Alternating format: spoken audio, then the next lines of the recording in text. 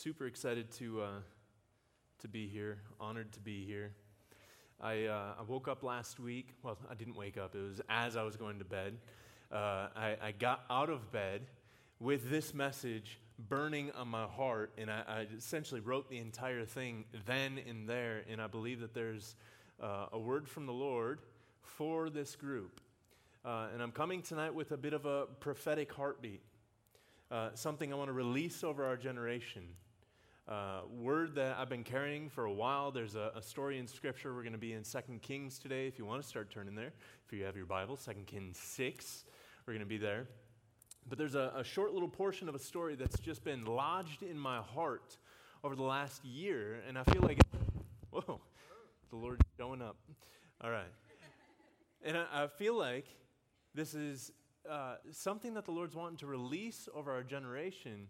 And I was thinking about it in worship. I actually think that there's a very specific timeline and reason why this message will be coming this week, right? The week that we're sparse here at Access. But you being here, I think, is a divine appointment. So within the church calendar, if you know, most churches actually run along a calendar. We, within our kind of free church mentality, go with Christmas and Easter. We have those parts of the church calendar, but there's a couple other things. So this last week was what's called the Day of Ascent, where Jesus Christ in history ascended to the Father, to the right hand of the Father. And then this weekend, this Sunday, is actually Pentecost Sunday, where we had the 10 days that the disciples and those who were with them were in the upper room waiting and praying, and then all of a sudden a mighty rushing wind came in and filled the space, and they were baptized in the Holy Spirit, and they went out in power. And I think that this message, in the midst of these two events, is part of the prophetic calling that the Lord has for us tonight. So I'll break that down a little bit more. This is less of a teaching and more of an impartation in prayer over our generation. We're going to be talking about kind of like a childlike faith, or eyes to see and ears to hear specifically is what we're talking about. So let me pray, and then we'll jump in. Father, we thank you. God, we thank you for tonight. God, we thank you for the things that you are already in the midst of doing in our presence. And Father, we pray outright that you would give us eyes to see and ears to hear, like Paul's prayer, that you would give us the spirit of wisdom and revelation, and God, that we would be able to comprehend, to be able to see the glorious riches of our inheritance in you, Jesus Christ. Christ, we focused on you in worship tonight, and we want to focus on you within this message. Father, I pray that hearts and minds would be fertile soil to receive the word that you have in store for us tonight. So, Father, I ask that you would bless my words, that they would be your words, that these would be words of the Holy Spirit coming forth and into our hearts, and that this would awaken our generation to be able to rise up and carry truth into the rest of our generation, into our world. And, Father, we say, have your way. In Jesus' mighty name, amen. All right. So the title of my message tonight is A Strange New World, and that hopefully will make sense as I go. But I want to start off with two questions that I want to keep before our minds as we go through the message tonight. And those two questions are, what if the mundane was far more miraculous than we ever anticipated? What if the ordinary was far more extraordinary than we ever gave credit for? I want us to keep that question before our mind. Second question, what if Christ was telling the truth, that he would truly be with us and that his kingdom was truly at hand? So what if reality, what if the mundane was far more miraculous than we ever anticipated? What if Christ was actually telling us the truth when he said, I would be with you to the end of the ages, and the good news of the availability of the kingdom is actually available and at hand?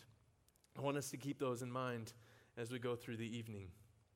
Growing up, I tried out for basketball, right, a couple times, and then I got cut. So I realized I wasn't going to be a school jock, so I started taking up magic, and I got really, really into magic. So I was like, well, if I can't be a jock, I'll be a nerd. And it was great. It consumed my life for quite a while. And I actually loved magic far before that. And there used to be this TV show called World's Greatest Magic. If any of you guys ever seen that, it's an old show, but they would bring on like David Copperfield and just the amazing, amazing magicians of the world. And I actually got to meet one of them. His name was Michael Amar. I have a picture here. That is actually me. That was a young me, where I actually had hair. I think I had the Michael Amar anointing come on to me there, because it's starting to catch up. But anyway, but I got to meet Michael Amar, who was at the time just one of my idols. Just this man is amazing, absolutely incredible. One of the last living master magicians. The things that he could do sleight of hand-wise. Like, I know what he's doing, and I'm still watching him going, but I know how you did that, but how did you do that? Because it looks amazing, absolutely amazing. And I loved magic. And I used to, so I helped to raise my niece, and when she was about 4 or 5, I started showing her different magic tricks, and she thought I was the coolest person on the face of the planet. She's like, Uncle could rip a rubber band in half and then put it back together. It's amazing. And she just thought I was amazing. So my wife and I decided one year for Christmas that we were going to get her a magic set for Christmas. I said, she loves magic. Every time she sees me, she wanted to see another magic trick. So we got her a magic set, different things. She opens it up during Christmas, and the first thing we help her open it up, and I start showing her what the things do, right? There's one where you could put like a pencil through a dollar bill. She's like, oh my word. Another one where you could put like a coin in a box, and then all of a sudden it disappears.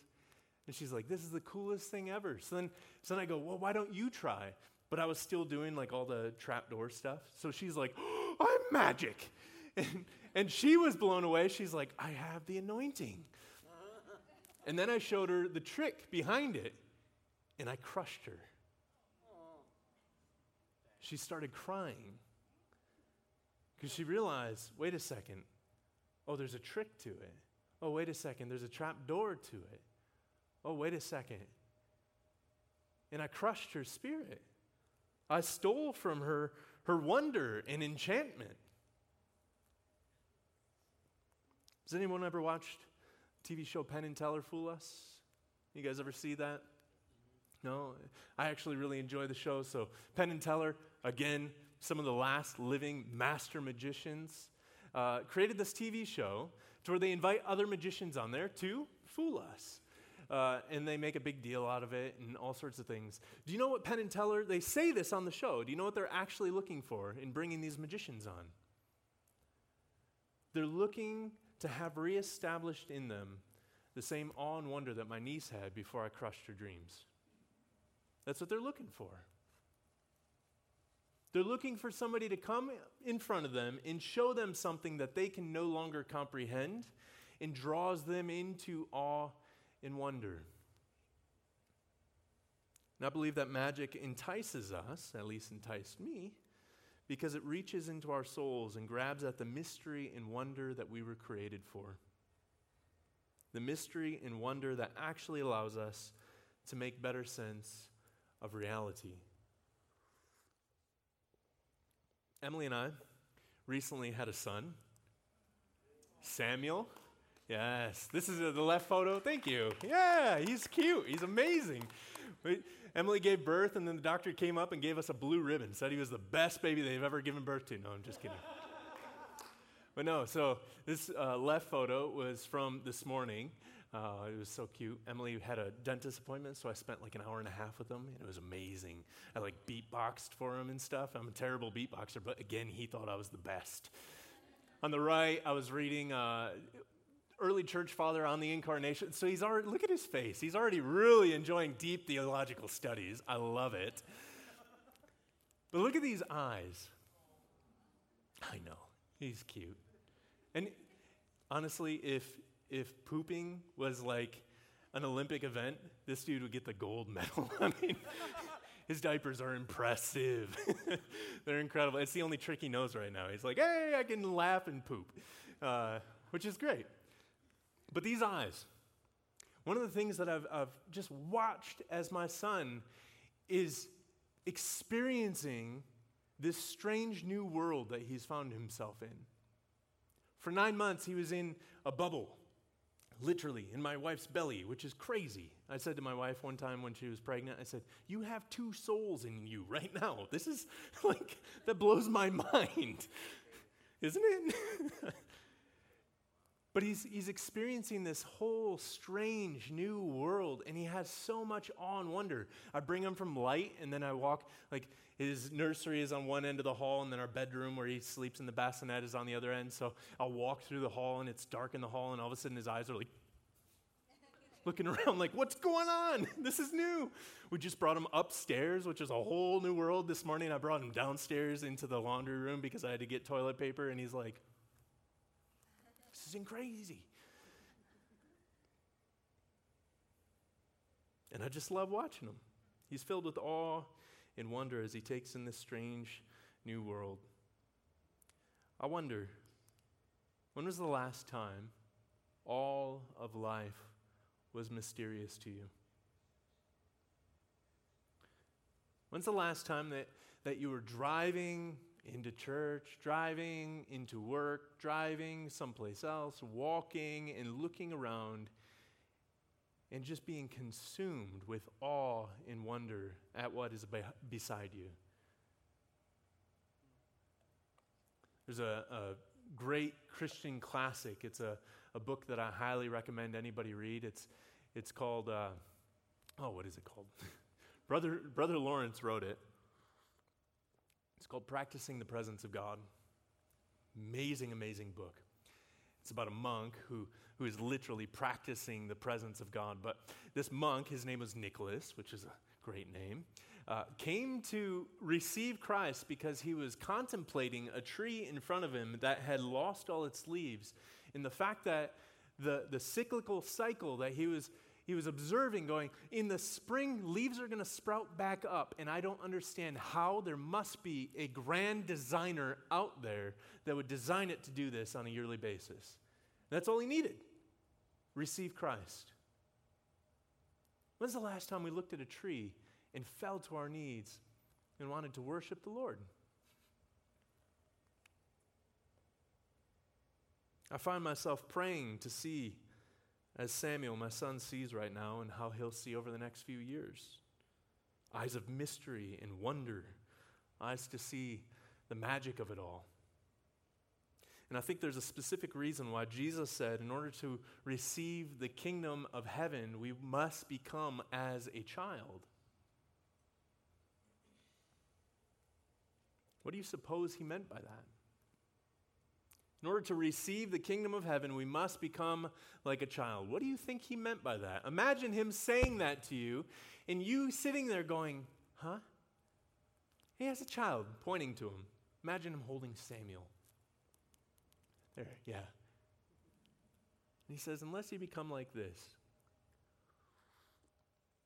you can't enter the kingdom of heaven.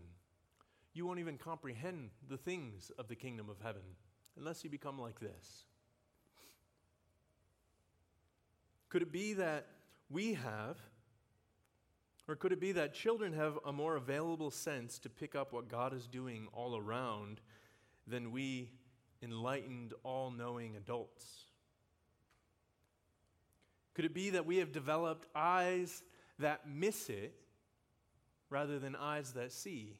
Ears that have selective hearing, which is one thing that Emily tells me I have, rather than ears that hear? Could it be that Christ is inviting us into a way of observing the world that reinstills awe and wonder and the ability to see things in a completely different way? What if the Bible was pointing us to something that looked more like the awe and wonder of my son receiving the world as a strange and mysterious place? The Swiss theologian Karl Barth says that the Bible opens us up to a strange new world, the world of God. More specifically, the world of God at work in the world around us. Karl Barth would normally say that you would read the Bible in one hand and the newspaper in the other, because in reading this, it opens you up to what God's doing in this. Wonder what it would look like to have eyes to see, to be able to see this strange new world of God at work in and around us.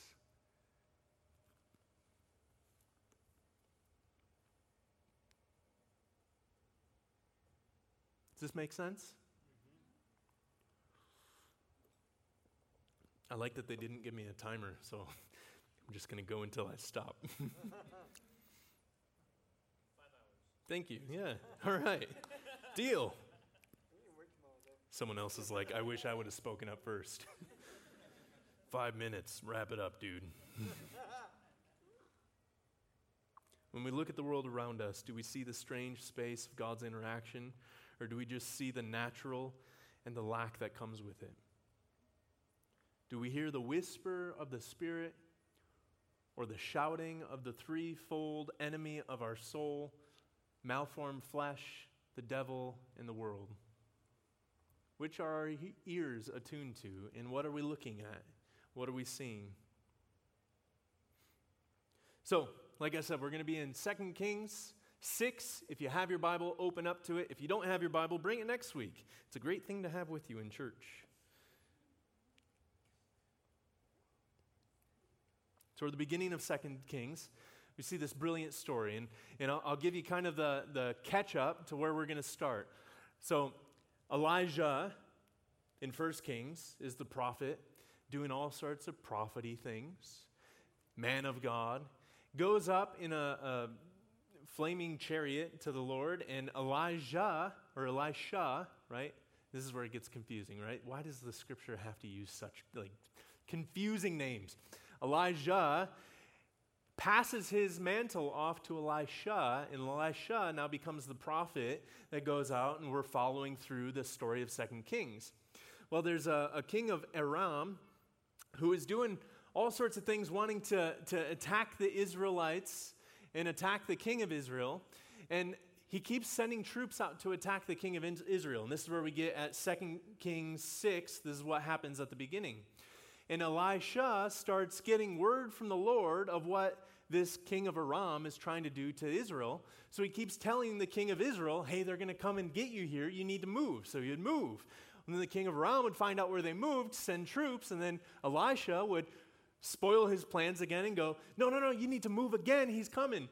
And the king of Aram starts to catch on and goes, how does Israel know what's going on? Do we have a mole? Do we have somebody who's giving them insider information? And his troops go, it's this man of God. We can't get past him. Elisha keeps telling them, and they keep moving.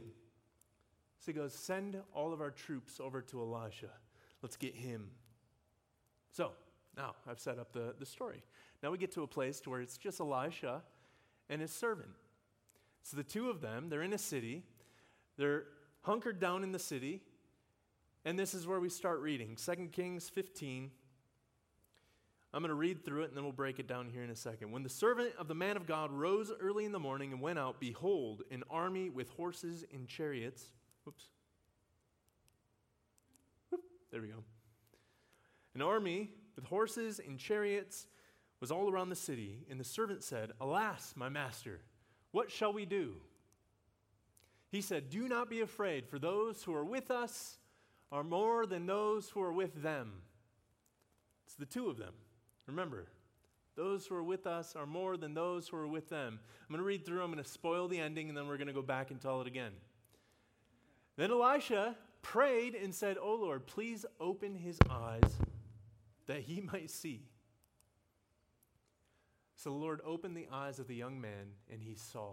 And behold, the mountain was full of horses and chariots on fire all around Elisha.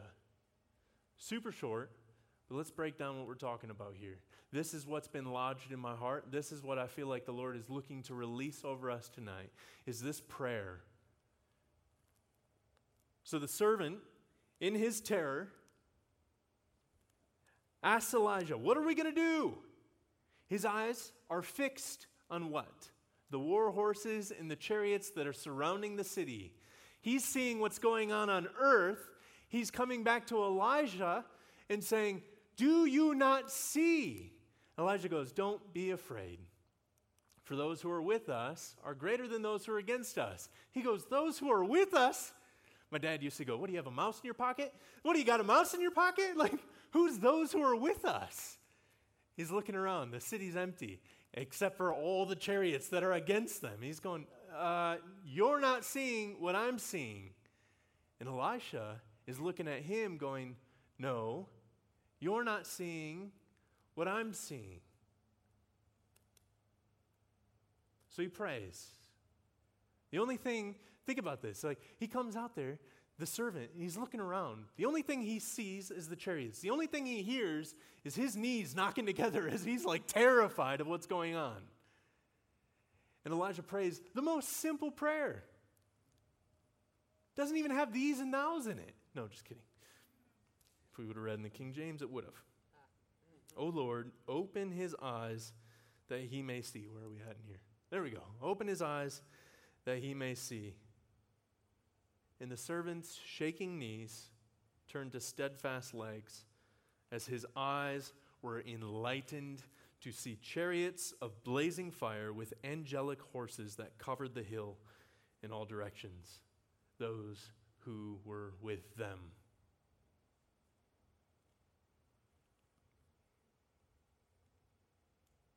Opened eyes simply revealed what was already at work around them. Notice Elijah didn't pray, God send chariots of fire. He prayed, open his eyes, because the chariots of fire were already there. The angelic forces were already there, showing up to overwhelm the things that were overwhelming his servant. All he needed was a prayer for his eyes to be open in order to see God's activity already at work around him. Say that with me. Already at work around him. What was the question that I asked us to keep before our mind? What if the mundane is far more miraculous than we ever give credit for?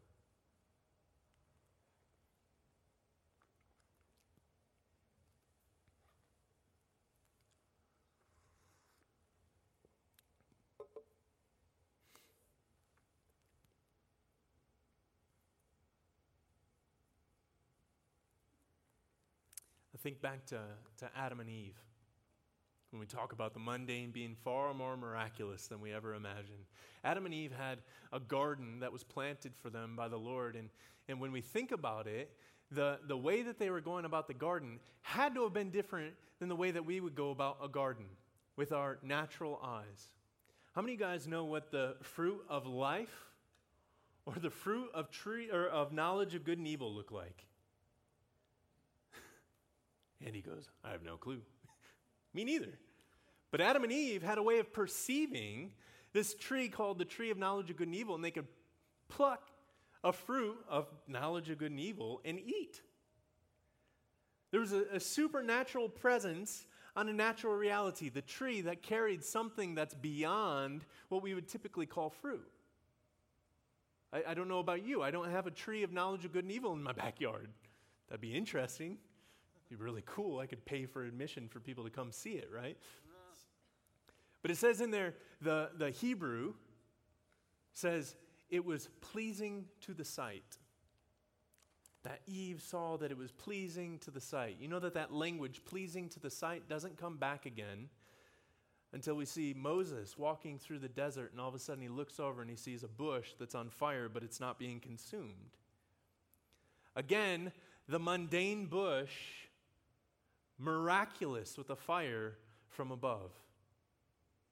And we see where characters in Scripture are walking through reality with eyes to see in a completely different way. Completely different way. But this is all fiction, isn't it? Some will tell you that the Old Testament is all allegory. You can't believe that. It's not truth. It's all fiction.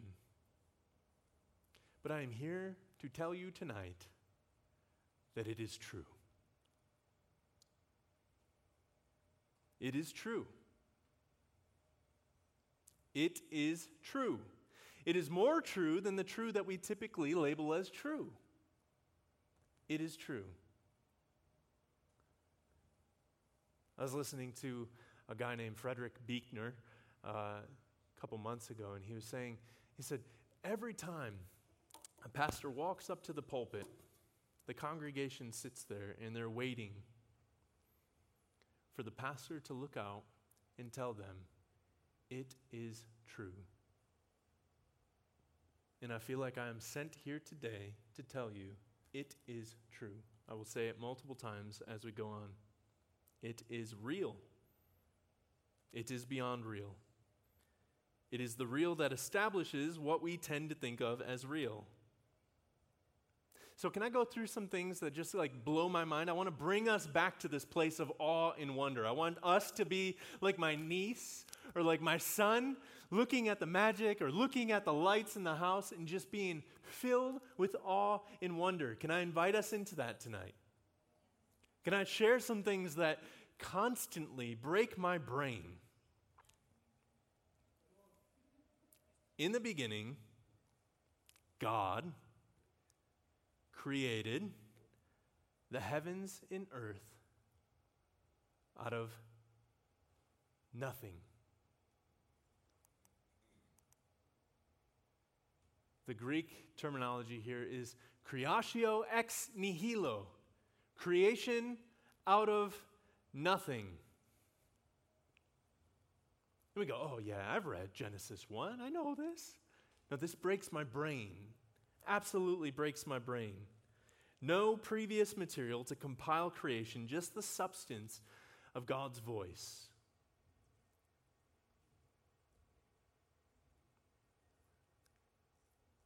Somebody comes up to me and tells me how I should run my life. I want to see them create something out of their voice before I take what they have to say as plausible. Our God, Jesus Christ, Father God, Holy Spirit, created out of nothing. Creatio ex nihilo. I love that. Science can break things down and tell you what a thing is, but it cannot tell you why or how a thing is. It can tell you the complexities of what make up my son and how he is a being, but it can't tell you why he's a being. It can't tell you how he's a being.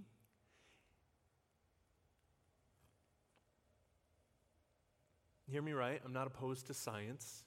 Science, when it's rightfully done in its lane, actually gives us beautiful things to be able to comprehend within the expanse of God's creativeness. Absolutely amazing. So I'm not against science. But I am saying that science points us to things, but it misses other things that God created out of nothing. But think about this for a second. God created everything from nothing. Everything? Nothing. Travis, you got it, man. Travis is here with me. No thing to make everything. Wrap your mind around that. We can't. Because in your and my life, in our time, there has been no time where there has been no thing but everything. You get that? Does it feel like I'm yelling at you? I had an extra cup of coffee today, so it's the coffee. I love it. Yeah, I am hype. We cannot fathom this. But it's time we start to realize that there is much more than meets the carnal eyes if we would simply have eyes to see.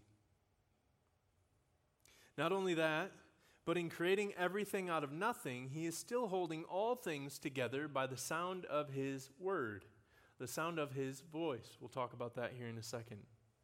I'll give some scriptures, but the same sound of his voice that created everything from nothing holds all things together and is actively bringing all things back together for his good purposes. Profound. Throwing things. We could sit on this for the rest of eternity, and I kind of wonder if we won't. If all of life is to behold all of God, no wonder he gives us all of eternity to do so, because it would take nothing less. Say it with me. Wow. Whoa. No, with the, you got to get the throat thing. Whoa. Thank you. I'm here to tell you today that it's real. more real than what we limit it to. Are you ready for it to get even wilder? All right. In my very limited understanding of quantum physics, you're like, what? This just took a giant turn. Bear with me here. Very limited understanding, but I just love watching videos that I don't understand and just marveling at it. I'm like, you guys are so smart. At a molecular level, matter is broken down into elements like protons, neutrons, electrons. You probably learn these things through like K through 12. These break down even further into what's called quarks, which are held together by gluon forces. And this is where it gets profoundly interesting. I'm not making a dogmatic statement out of this. I just go, when I hear this, I can't help but to marvel in this way, okay? Bear with me. So, matter cannot exist without a minimum of 3 quarks, right? If we break this, so we take this table, we cut it in half again, cut it in half again, keep going. Then you end up, finally you cut it in half and it's like, oh, we found some quarks. All right. No? Okay, good. I feel like a madman up here, but it's great. But the interesting thing is, so matter cannot exist without a minimum of 3 quarks. 3 quarks, they say, is the basic compounds that build, and then you can add things on top of that. But every matter comes down to 3 quarks first and foremost. And those 3 quarks, I don't know how to describe this. Again, I'm not a quantum physicist. But those 3 quarks have to, in order for creation to exist, equal a positive 1. 3 in 1. I hear this and I go, oh, that's a Trinitarian fingerprint right there. Not only that, but the quarks are held together by these gluons, which, to my understanding, is very similar to the way that photons go back and forth, and it's light and sound in frequencies and waves that are binding things together. There's energy made forth by the sound of his voice. That one of the first things that God creates in Genesis 1 is says, let there be light. That all of these things are made at the molecular level of the very things that we see within Scripture is the creative force that makes all of matter. Is that cool? Wow. Whoa. My mind's blown. Yes. So there's this guy in our first program. His name is Mark. I love Mark. He's awesome, and I can't wait to see him this summer. But he would just hear things, and I just love the mystery, awe, and wonder of Mark, because he would just go, whoa. And it was just like, that's what I want us to do tonight. Whoa. Okay? Wow. 1, 2, 3. Whoa. Yeah, thank you. All right. You guys are like, okay, bring Pastor Jake back. So, Hebrews 1:3. He is the radiance of the glory of God and the exact imprint of his nature, talking about Jesus Christ. And he upholds the universe by the what? Word of his power. By his word. His word is the very thing that spoke creation into existence. His word is the very thing that upholds creation. His word is the very thing that brings all things back together in him. He is powerful. He is our Lord. And he is worth worshiping. But even more so, it is real. Colossians 1:15-18. This is out of the Phillips translation. Pastor Merle on our staff got me into this translation. I just love the way that it breaks some things down. Now Christ is the visible expression of the invisible God. He existed before creation began, and it was through him that everything was made, whether spiritual or material, seen or unseen. Do you see what we're doing? He's encompassing all that we're talking about right now. Through him and for him also were created power and dominion, ownership and authority. In fact, every single thing was created through and for him. He is both the first principle and the upholding principle of the whole scheme of creation. I love that language. And now he is the head of the body, which is composed of all Christian people. Life from nothing began through him, and life from the dead began through him. And he is, therefore, justly called the Lord of all.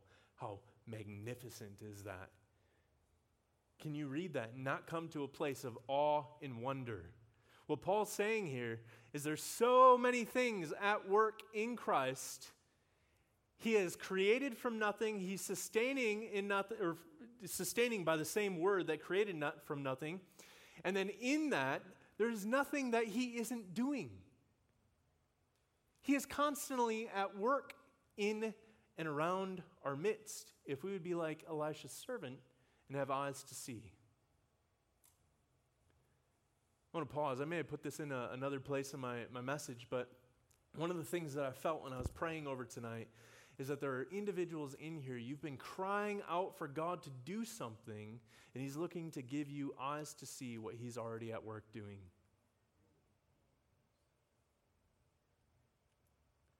Christ's work was finished on the cross. There is an ever-flowing stream of grace from the cross through the rest of eternity. He is already at work in our midst.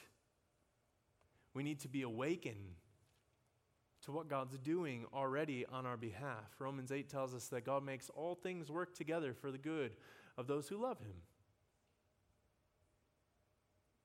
Takes things that are meant for evil.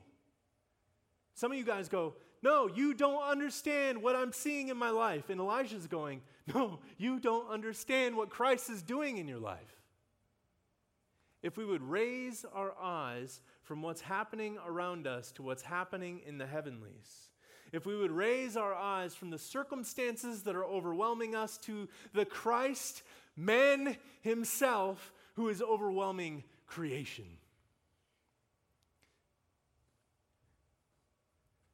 He had the power to create from nothing. He has the power to make whatever it is that's overwhelming you overwhelmed.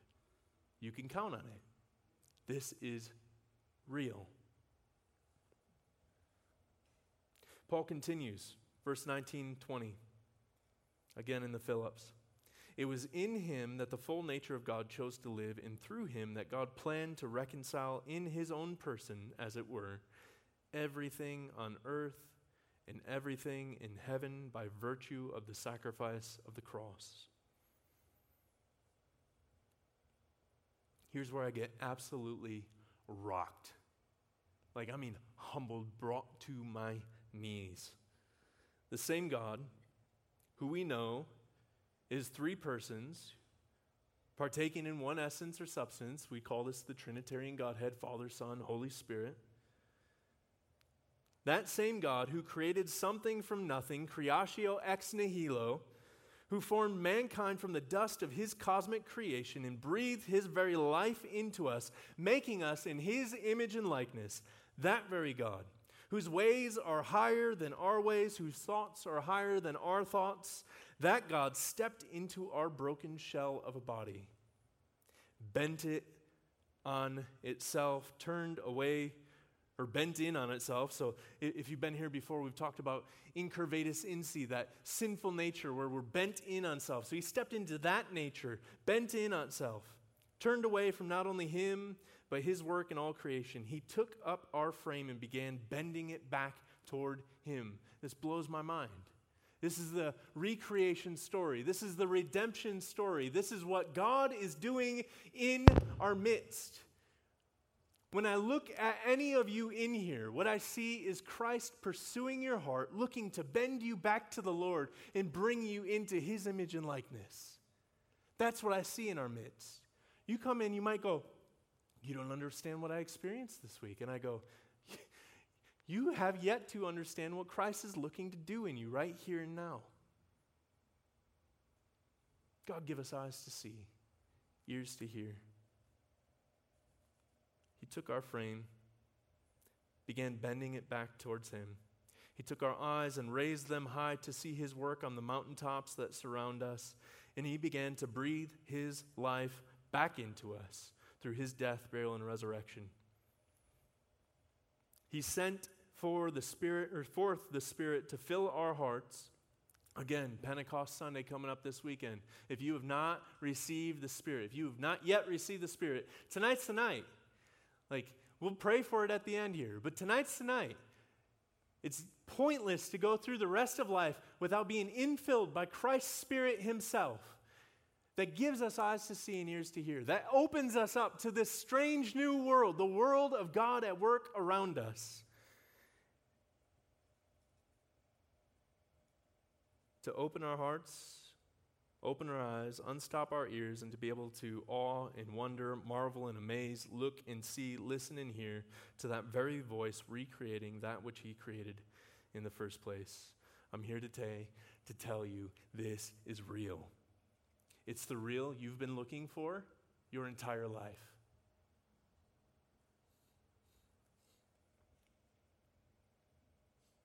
It's the real you saw as a kid and lost as you mastered life on your own accord. Jesus started his ministry and went through his ministry preaching.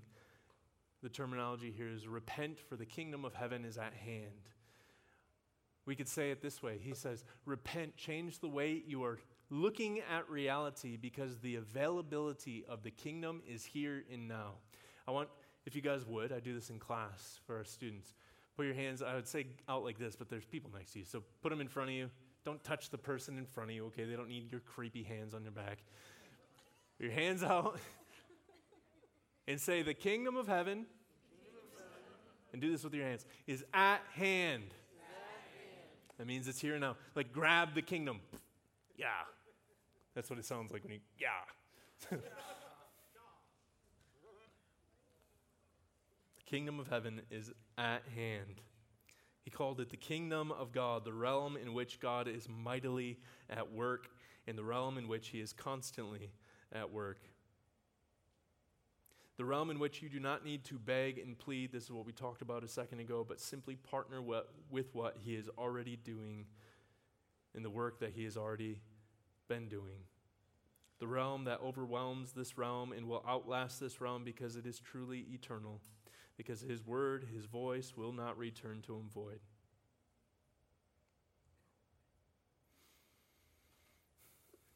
Is this sitting well with you guys? I am amped up.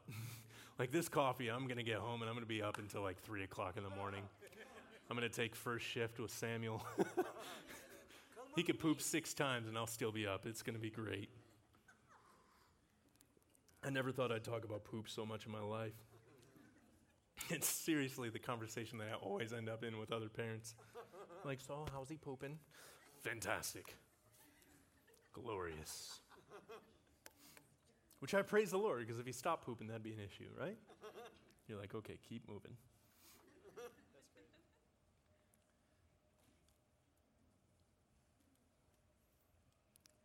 You know what breaks my heart in all the right ways? Gets me out of the bed in the middle of the night to be able to write this and put this message down for you to hear tonight, is that very same God that created everything from nothing made you and I despite knowing that we would rebel and curse his name. Chased us down into our brokenness, knowing we would still rebel. Knowing we would take the opportunity to see him face to face and choose instead to spit in his face and pin him to a cursed tree. That same God who humbled himself, stooped himself to bend us back up, to reveal himself to us in the only place we would be willing to look, ourselves.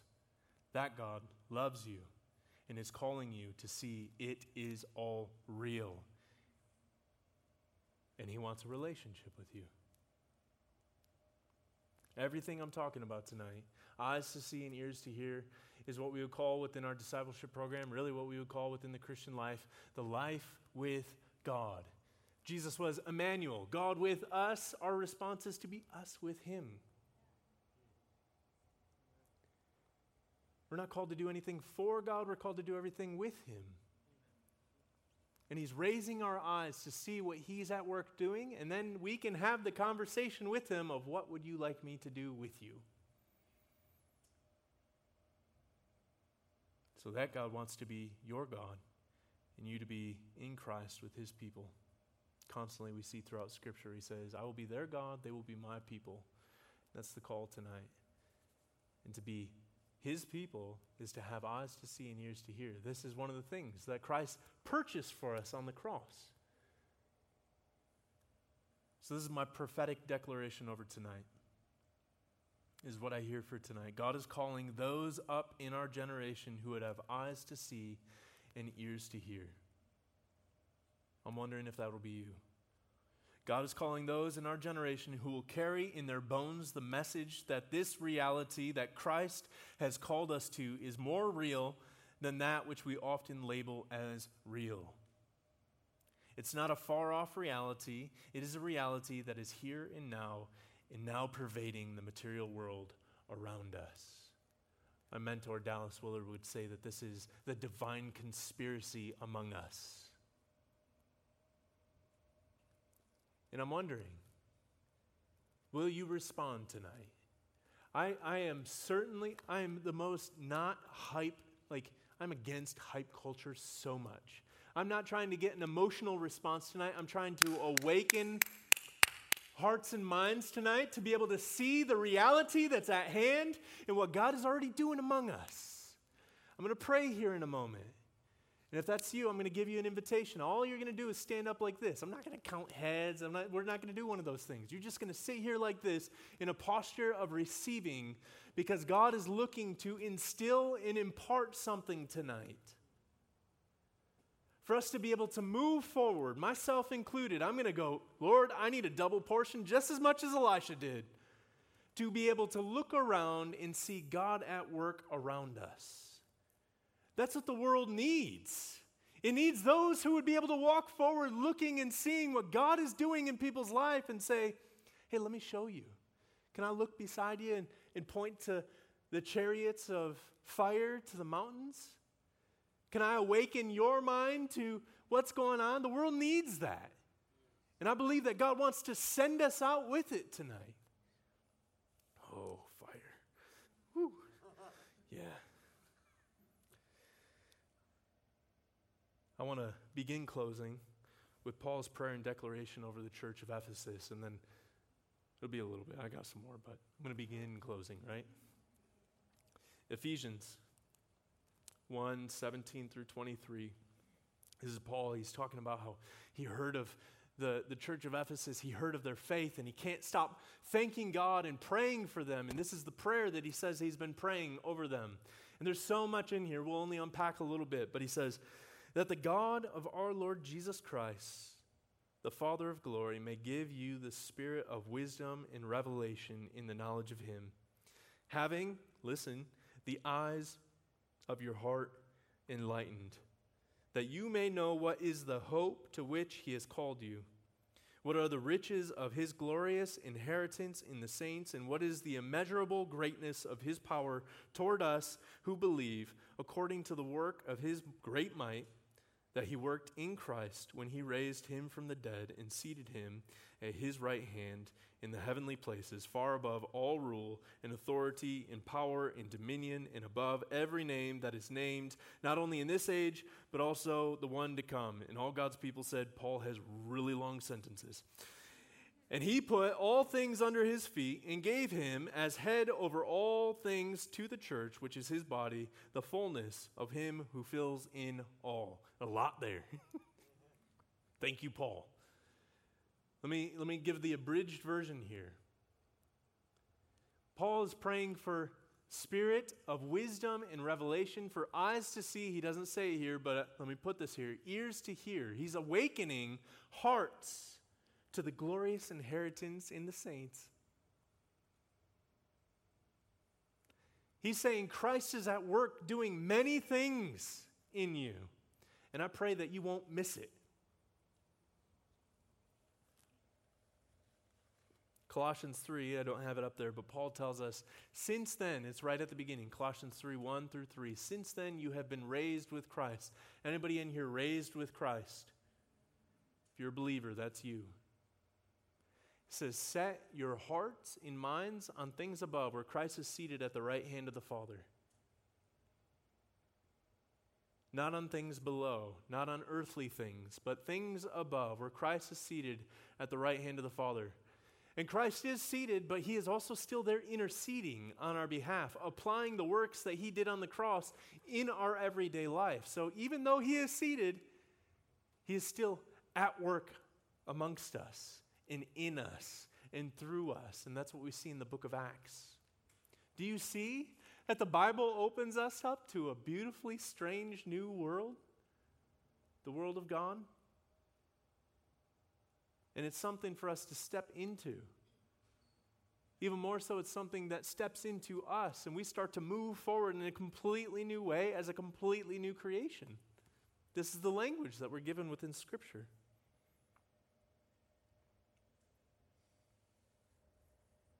So the lens in which the believer looks through is the lens of Christ's redemptive movement on the landscape of reality. In the same way that Elisha is able to say to his servant, "Those who are with us are surely greater than those who are against us," we are able to say, "He who is with us in his angel armies is greater than anything else out there, is greater than the thing that tries to overwhelm us, is greater than the thing that tries to give me anxiety and stress, is greater than the thing that tries to get me locked and trapped into the pits of hell of fear and doubt." He is greater. And He is doing something right now in your life and in the life of those you love. If we would just have eyes to see. So once again, I'll finish off with our questions. What if the mundane was far more miraculous than we initially anticipated? And I hope tonight was just a small little taste. I hope to set you on the course for needing to hunt this down in Scripture. I hope you leave here with a greater hunger and thirst of going, "God, what does this look like? I heard Him talk about it, but what does this look like? Would you show me?" And He will. Because why? What if Christ was telling the truth? That He would be with us. And that His kingdom was truly at hand. I'm here to tell you, it is the truth. So if you would, again, like I said, this is that time. If you want to respond to this, if you want to go, "Yes, I want to move forward." And if you go, "I don't really know," that's okay. You can sit. I'm not going to judge you. I won't stare at you like, "Come on, seriously, stand." I'm not going to do that. But if that's you, and you go, "You know what? No. God, give me eyes to see, ears to hear," I want you to stand up right now and put your hands out in a posture of receiving.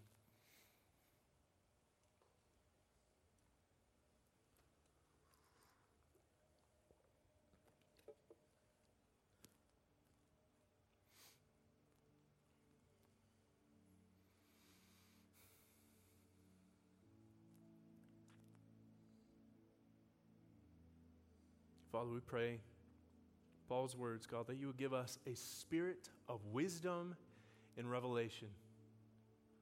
You would give us eyes to see and ears to hear, God, that we would be able to comprehend, to be able to see, to be able to look and perceive what it is that you are doing in our midst. Father, we pray the prayer of Elisha right now, God, that, "Oh Lord, would you open our eyes so that we might see?"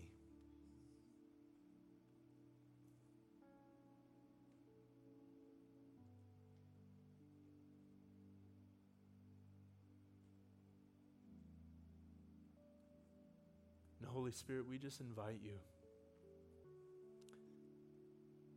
for a fresh baptism in the Holy Spirit right now, that we would move forth with your strength, with your power, God, that you would lead us into all truth like your word promised, that you would be our advocate, that you would be our helpmate, that you would be our paraclete, that you would produce fruit in our life,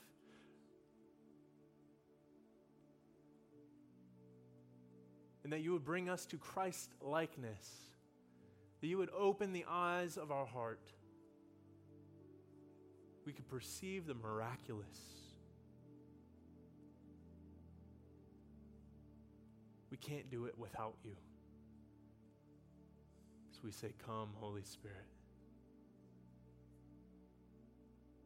God, we thank you for the work. Jesus, we thank you for the work.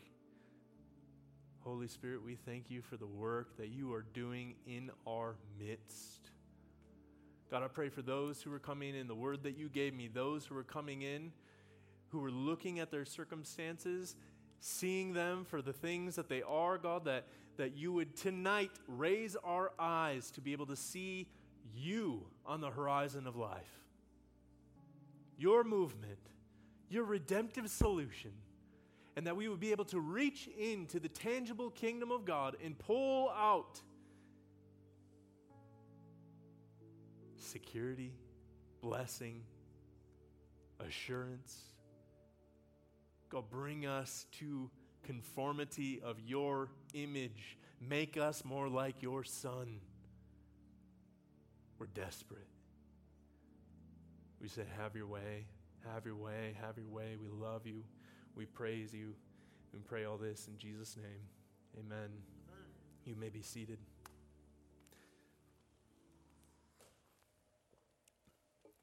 That's it for the message portion. I just wanted to share real quickly. Alon had mentioned at the beginning of service, we have a discipleship program here. It's a 9-month program. Like she said, it starts up in August 22nd. Maybe if you guys could put that slide up top, you're probably already working on it. But August 22nd, there is a cost to the program. There is early bird pricing that ends June, I believe, 16th. So even if you're just interested, if you're like, I don't even know if I can get the finances around, apply now so that we can meet the early bird pricing. We have scholarships available. But honestly, we're looking at what does it look like to step into this? What does it look like to step into life with God? The with God life. What does it look like to live our life surrendered over to the Lord and to see His movement within our life and to be able to bring that out into our sphere of influence? It's an amazing, amazing time. We do life together. We meet here on Mondays, and then we do 3 retreats throughout it. And it's just absolutely incredible. We just finished up with this last group. You guys probably heard some of the testimonies if you were here some of the last few weeks. But the Lord does miraculous, miraculous things in each of our students every single year. And I just get humbled that I get to be a part of it. It's one of the greatest things that I ever get to do. I say one of because I get to raise Samuel. But apart from that, apart from being my wife's husband, it's the greatest thing that I get to do, and it's just the joy of my life. So if you want to check that out, it's reslife.org/disciples. Get signed up now before later. Do not let finances keep you from going into it. We have scholarships. We have ways of being able to help those who might not be able to pay for it. We never want finances to be the reason why you can't take this journey and grow in your walk with the Lord. So.